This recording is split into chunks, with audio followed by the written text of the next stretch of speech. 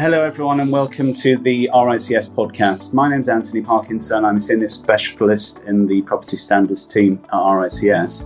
I'm also an RICS member, APC assessor and counsellor, and also a professional member of the First Tier Tribunal. I'm joined today by Alexandra, who's a partner at RPC. I've been fortunate to have worked with Alex on a number of RICS standards projects. And I asked Alex to speak to us today about the lawyer's view in terms of professional standards and what it means for professionals working across a range of sectors, both in the surveying profession, but equally across all professions. Thanks very much for joining us, Alex. I'm delighted to speak to you. Hello and welcome. Thank you.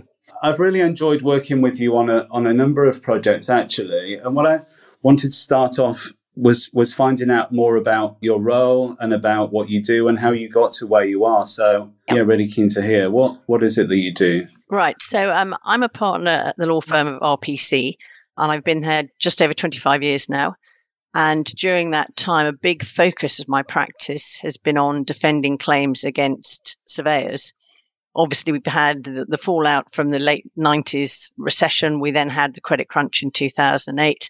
And I say that there are three certainties of life: death, taxes, and when the market falls, there will be claims against surveyors, unfortunately. So that's kept me fairly busy during my 25 years at RPC, acting for surveyors, sometimes on instruction through their insurers, sometimes instructed direct, and dealing with all sorts of aspects of a surveyor's business, from obviously survey and valuation had been particularly busy after a downturn, but also property management, rules of professional conduct, that sort of thing.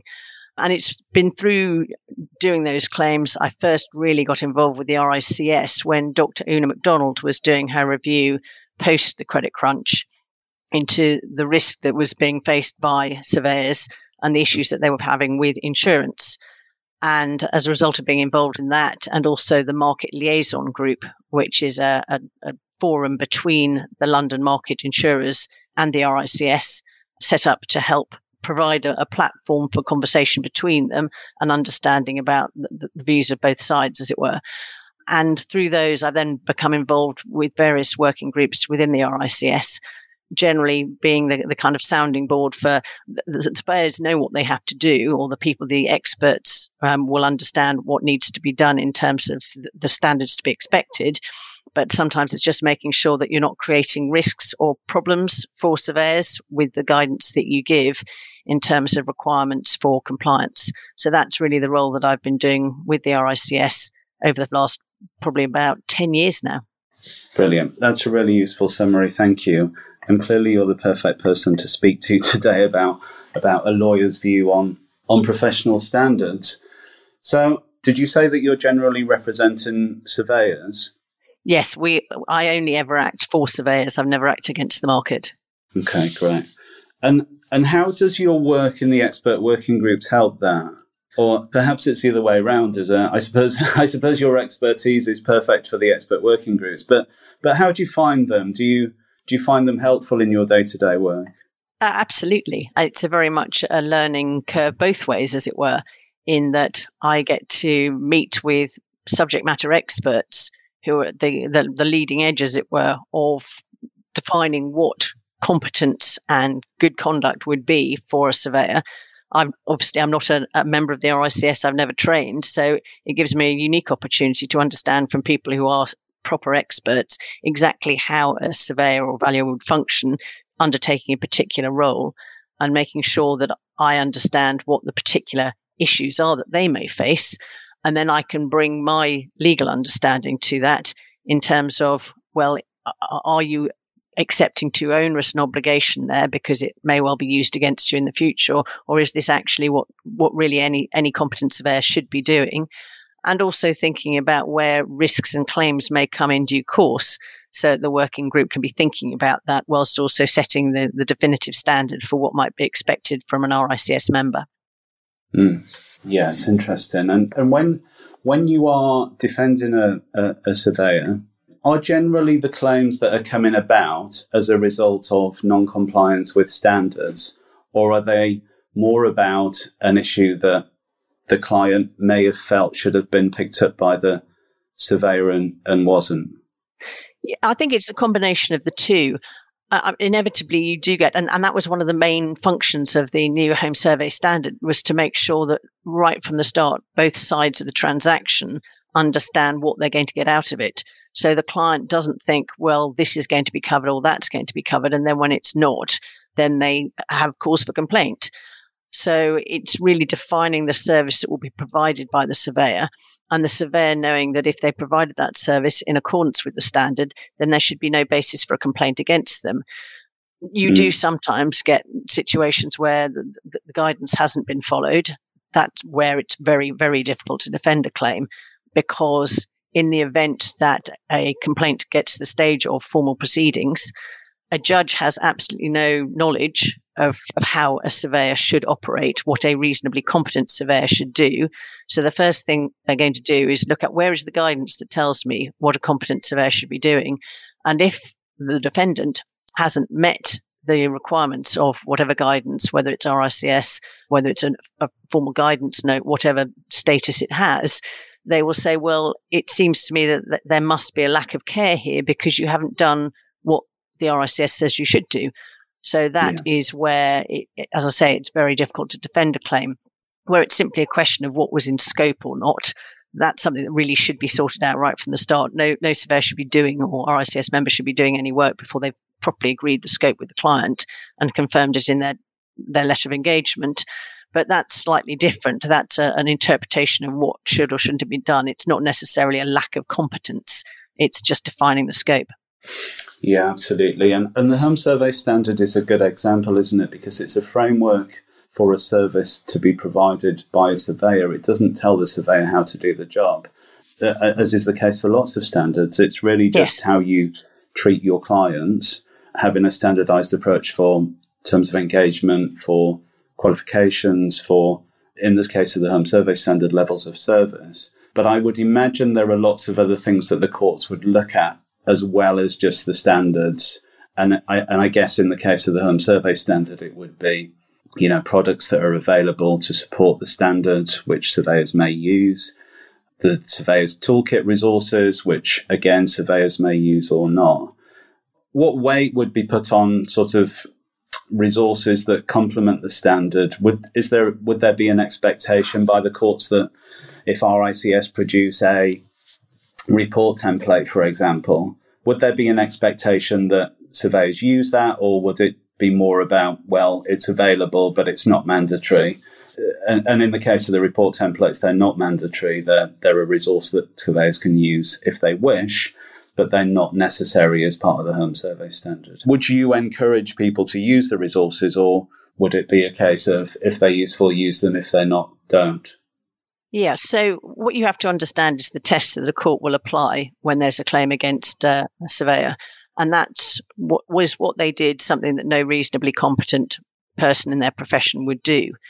So it's not, obviously, the guidance notes are the primary source of direction, whether that's valuation methodologies or whatever it is that's directing how a surveyor should proceed. That's the first point. But the second is, if everyone in the profession or for example, the use of tech, as that becomes more prevalent, is it acceptable for one surveyor to be the outlier and not using means of preserving information, demonstrating that they've done the inspection, whether it could be having records of all the comparable evidence that they've relied upon, records of the damp readings they've taken, all of the technical stuff that a valuer or surveyor will do. Have they been keeping up with what the market is doing?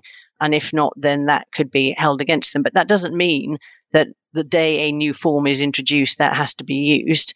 And as long as the information that is necessary to help the client understand the risks of, or potential risks of buying a particular property, that should be sufficient, because they will have discharged their duty to explain to the client what those risks are.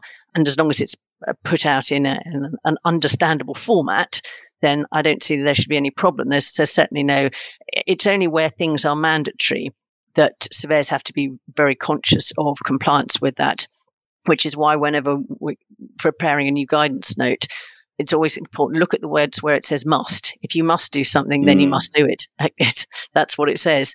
Whereas if you may, for example, you may want to use these different styles of reports. You may want to cover this, that. Then that's not mandatory. And whilst a claimant may say, well, you could have done, unless they can establish that no reasonably competent surveyor would not have done or would have done if they were acting competently, then that shouldn't be a problem for the surveyor.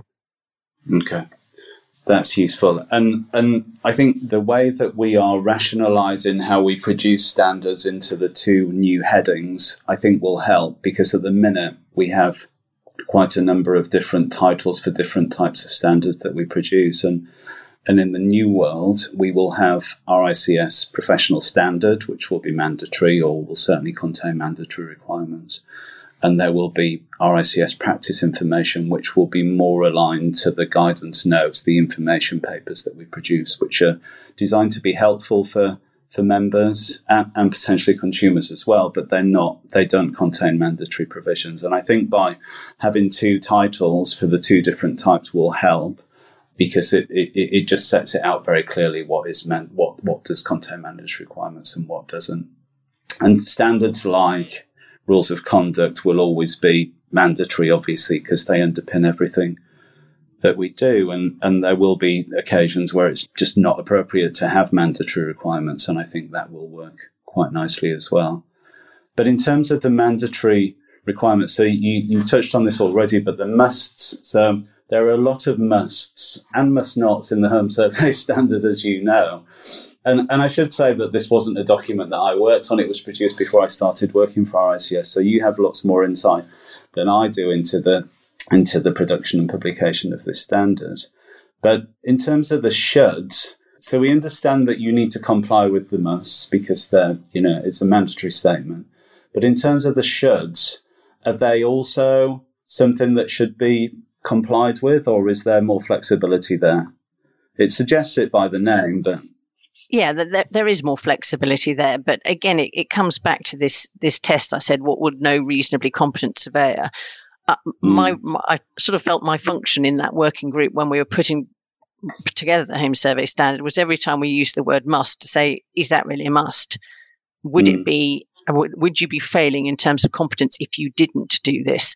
And it was really helpful to have matter experts who could say, yes, actually, this is the side of the line that you really do have to do it. And if you don't, then frankly, that we don't think you would be reaching the level of competence that the client should be able to expect from a member of the RICS. So that was, as I say, my function, the kind of challenging is this must.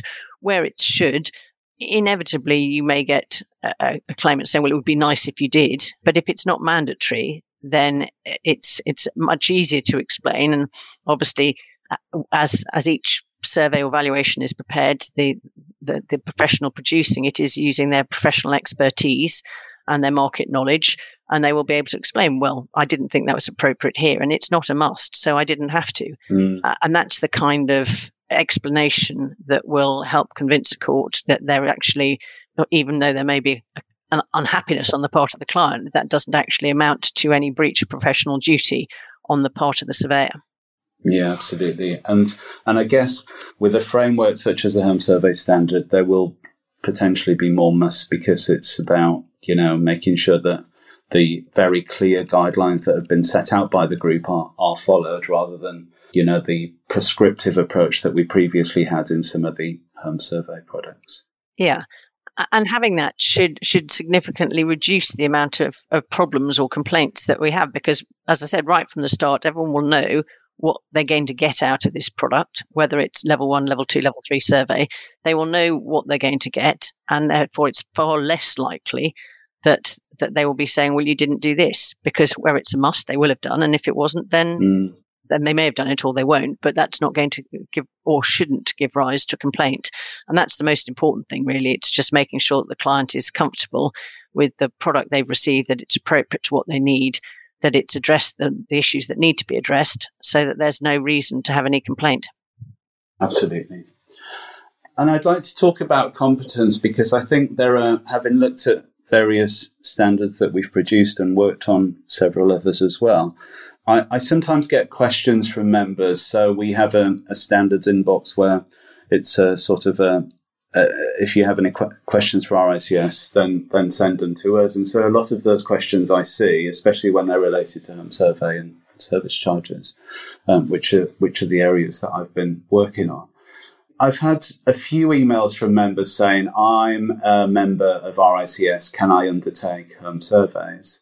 And my general response to that is that we should have a chat, and that I'll speak to them and I will ask them, I will happily have a chat with members because it's always interesting to do so. But I think it's more than just being a member of a professional institution, isn't it? I mean, there are lots of questions that I would always ask. And if someone said, well, I've been working in commercial property management for the past 20 years, I've been a surveyor for 20 years, I want to set up my own firm, can I do that? And the first answer is usually it depends, because it depends on your experience. And my view, not being a lawyer, my view is that competence needs to be defined by many factors. It might include qualifications, it might include experience, it might include CPD or other training that people have done recently. I mean, it's just so far-reaching. It's certainly not possible for me to respond to someone and say, yes, I think that you're competent to undertake home surveys. I think it's got to be a judgment call of that individual, because unless you assess what you're planning to undertake and whether you have the skills to be able to do that, then I just don't see how, we at RICS can make that decision. But it's down to the individual, in my view. And I would ask all of those questions. I would be saying, well, what's your experience? What's your qualifications? What have you done in the past? Is it relevant? Do you understand residential property? If you do, what types of residential property do you understand? And I think it's really just about sticking to your area of expertise and not straying outside of that, unless you've got support to do so, because I imagine that that's where people can potentially trip up. Is that something that you found? Yes, absolutely. And you're right. Competencies, it's not just about, well, I've qualified, I'm now RICS, so I can do anything within that sphere. It's about having the relevant experience and expertise. And that may be built up over years of experience, or it may be actually with some of the new technology coming in. It's actually having the ongoing, the CPD, and being prepared to learn new technologies and new approaches, so that you are in a position to be able to provide the client with the advice that they need in a format they need.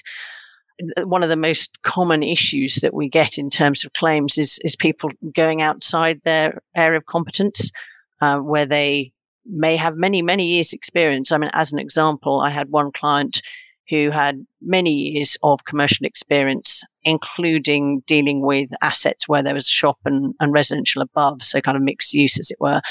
And a client of his who'd given him a lot of work asked him to value a property which was purely residential, a large house in a very expensive area, completely out of his geographical location. And because he didn't want to say no to this client, he agreed to do it. But unfortunately, he didn't have the expertise and experience to be able to do that valuation, and it went horribly wrong. And I think that's one of the things that people need to bear in mind is not just I am competent to do a residential valuation, but am I competent to do a residential valuation in this area? There may be all sorts of specific issues that affect the ability to be able to be competent or to be confident in your competence to do a survey or valuation in a particular area or for a particular asset type. And obviously, it's very important to ensure you're comfortable so that you cannot be challenged in due course to say, well, actually, how many valuations have you done in this location? How many valuations of this asset type have you done?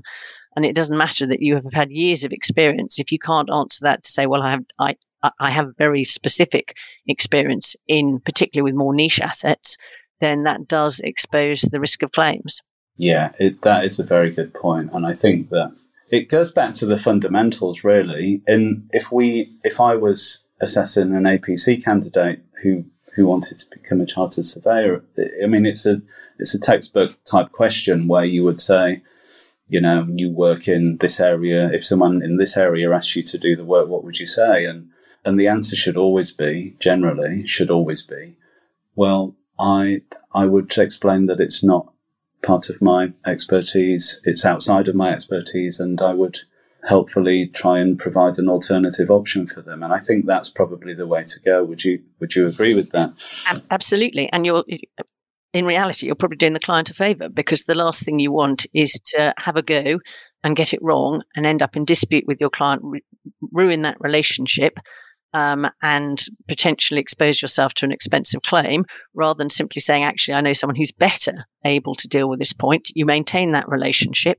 Hopefully the person you've referred them to doesn't mess it up.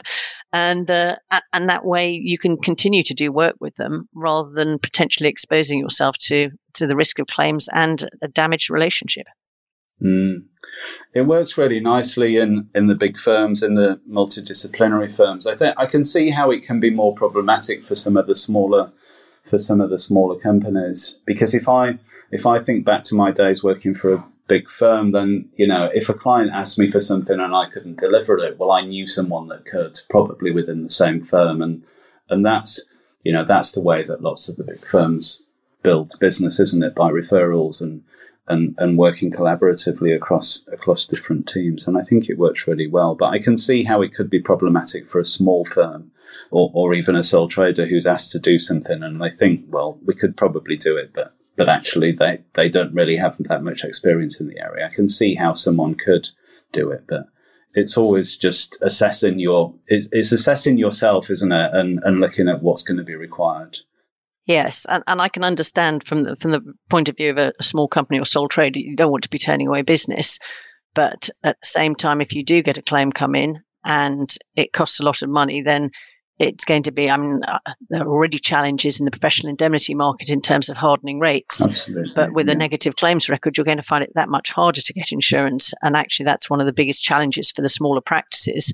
So infinitely better to speak to other smaller practices in the area and see if you can fit up a referral network, so that you can work collaboratively on that, than risk your PI and not being able to continue to do business in the event a claim comes in.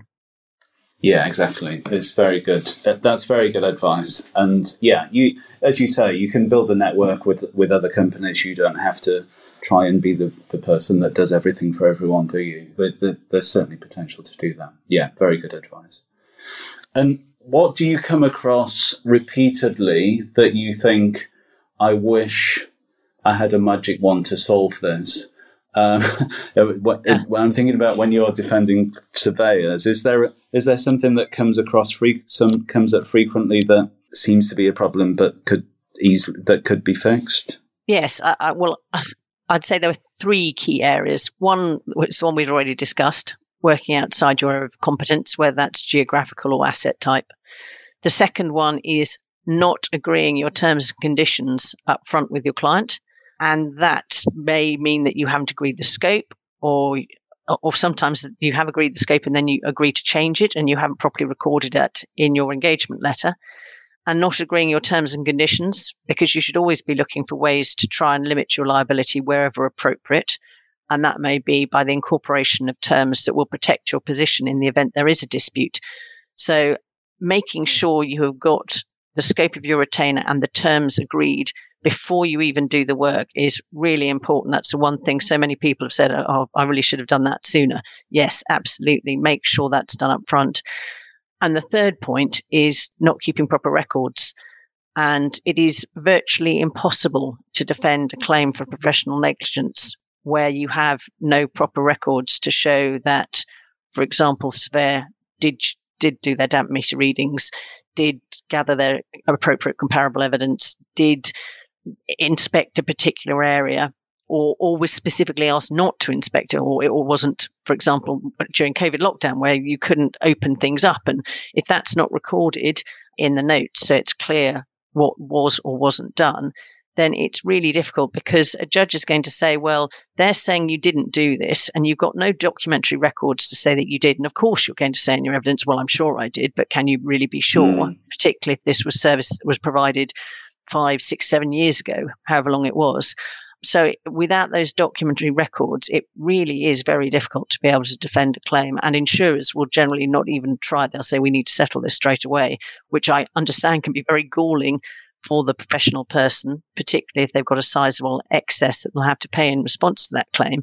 But really, from an insurer's point of view, they know that it's going to be almost impossible to persuade a court that all the relevant information was gathered and checked to ensure that the survey was done correctly if there's just nothing in terms of paperwork to prove it. Okay. Yeah, that's a very good point, because I'm sure that lots of surveyors are very much focused on the practical day-to-day job and could certainly improve in some cases in terms of the admin. But the terms are crucial, aren't they? Because if you don't tell the client what you're going to provide for the fee that you're quoting, then the client there's always potential for the client to come back and say, well, I expected you to do this, why didn't you do it? And if there's no document setting out what you are doing and what you're not doing, what the surveyor is doing and what the surveyor's not doing, then there's always going to be potential for disagreement, isn't there?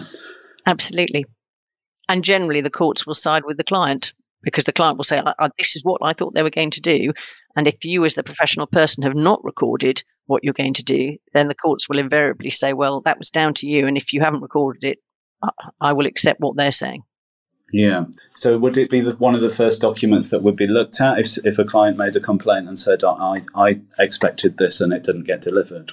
Absolutely. That is the very first point of call, whether it's a lawyer looking at it to see if there's a claim, whether it's someone defending a claim, whether it's a court or a tribunal of any kind. The first place they look is the contract. Okay, that makes sense. And that would be in many cases across many sectors, wouldn't it? Yes, absolutely. If there's a contract, yeah.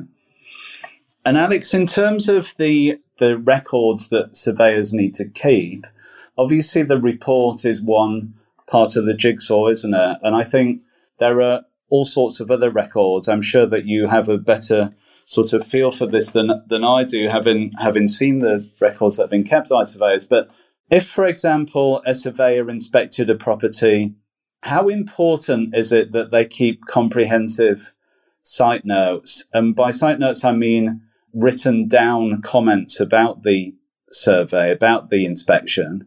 Because I've seen a prevalence in people, focusing very much on photographs. And I know that photographs are really important. People take hundreds of photographs when they're inspecting a property. But my view or my thought is that for photographs, a picture page is 1,000 words, but actually in some cases you need to write down what the issue is. So if I was a surveyor walking around the property and I noticed an issue with a crack in a wall, I wouldn't just take a photograph of it. I probably would take a photograph of it, but I would also record the crack, the shape, the direction, the width, and all sorts of other characteristics of that. So how important is it that people make a written record of notes as well as just photographs?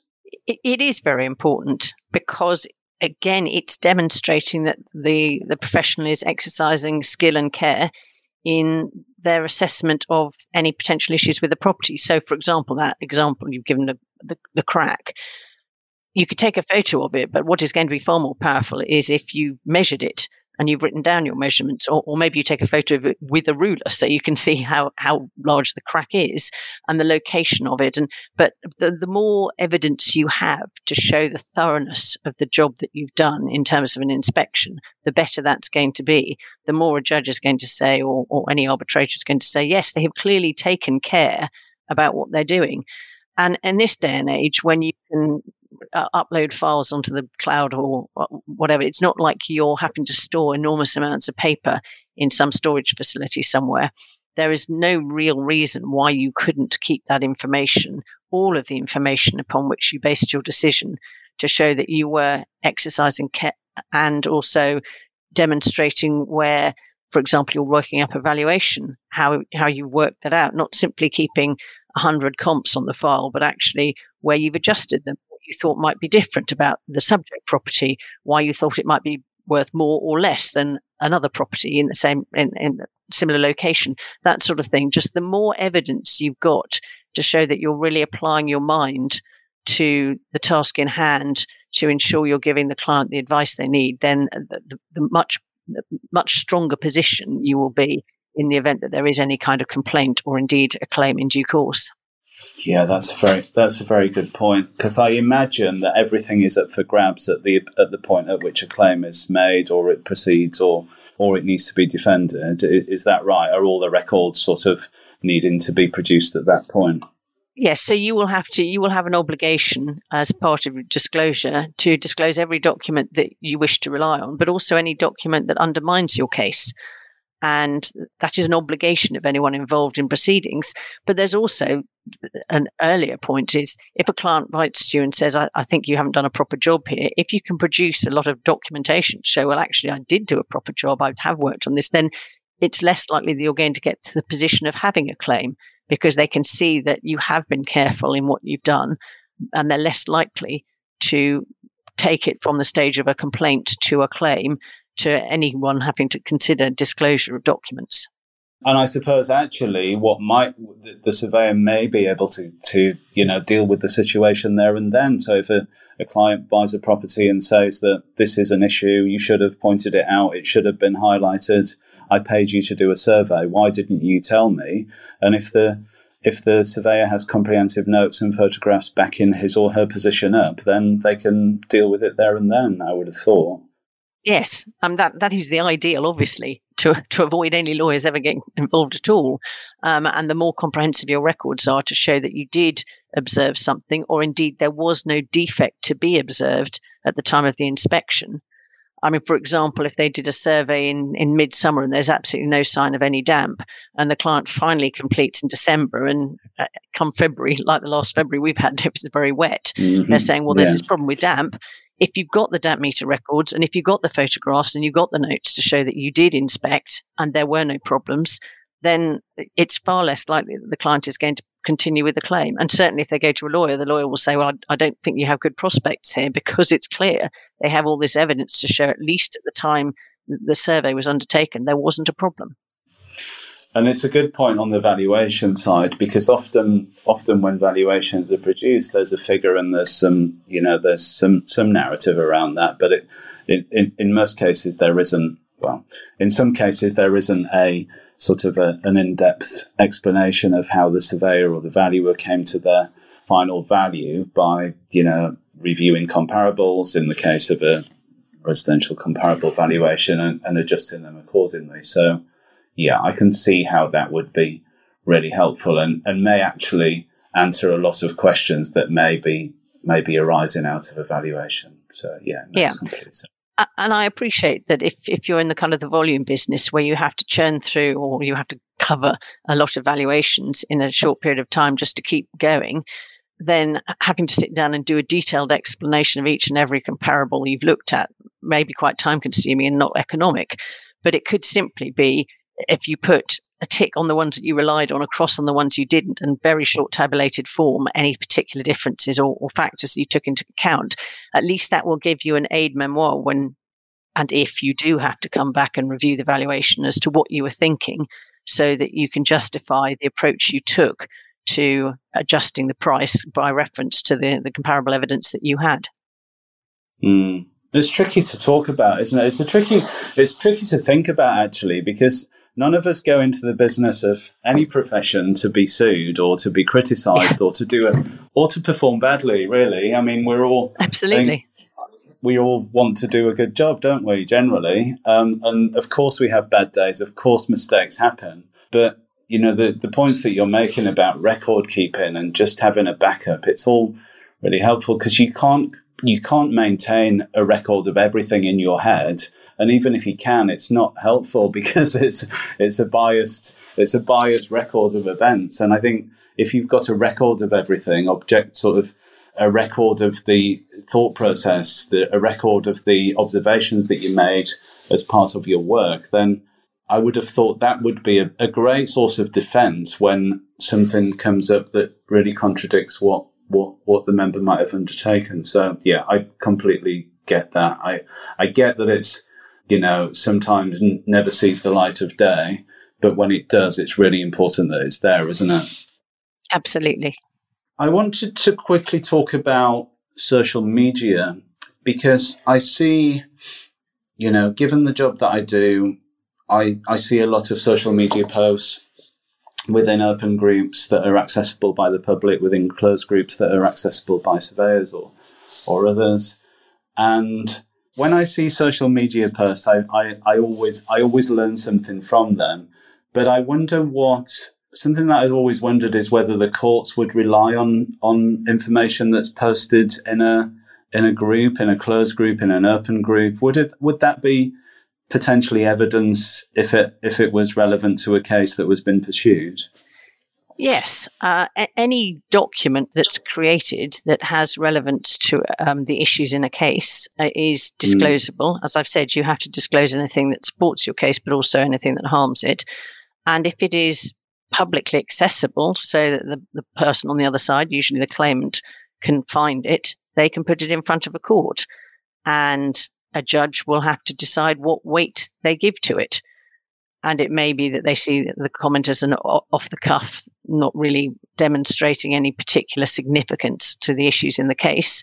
But if it's directly relevant, maybe it's opining on a valuation that doesn't match with the valuation that's subsequently given, or something that indicates that maybe full care hasn't been taken over the preparation of the work, whether it was a survey valuation, whatever it was, then that's clearly not going to be helpful. So careful thought must be given to opining on anything that relates to a specific instruction on social media, in case it does then become disclosable in any subsequent claim. But I think the thing with social media, it's far more relevant in terms of the code of conduct, which has recently been updated, and being aware of what your general responsibilities are as a member of the RICS and the penalties that could fall if you step on the wrong side of the line and put out content that could be cause for criticism.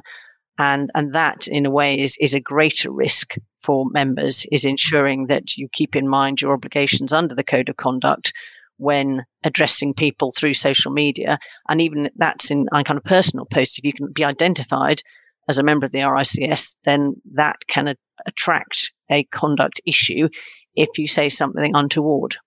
Yeah.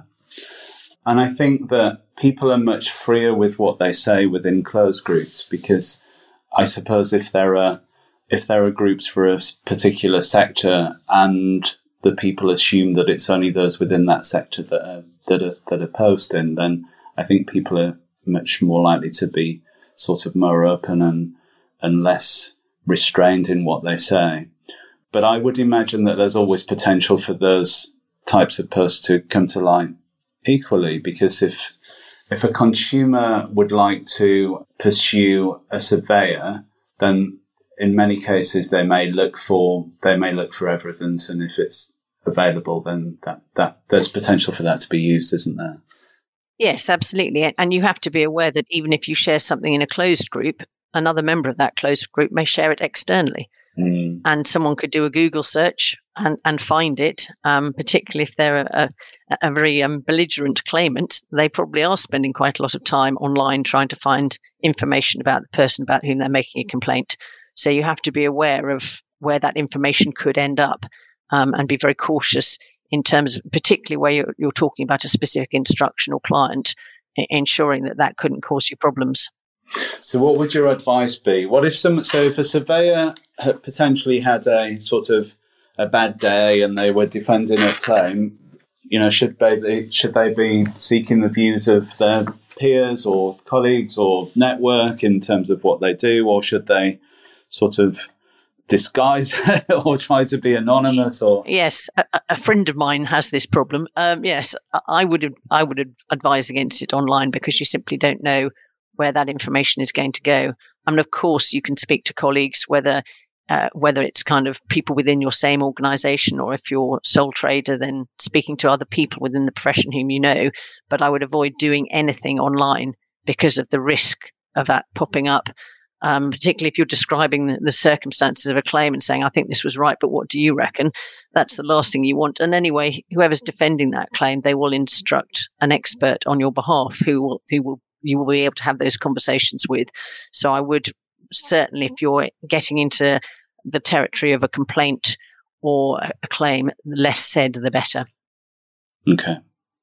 That's really helpful.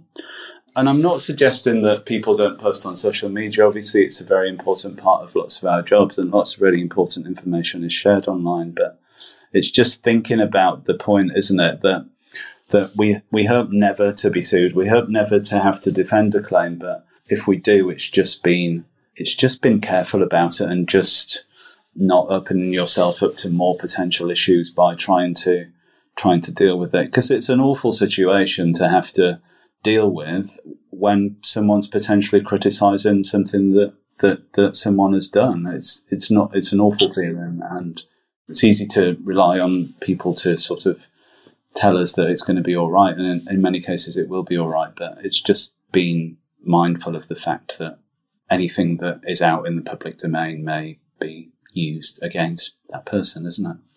Yes, absolutely. Well, great. Thank you very much, Alex. I've really enjoyed talking to you today, as I always do.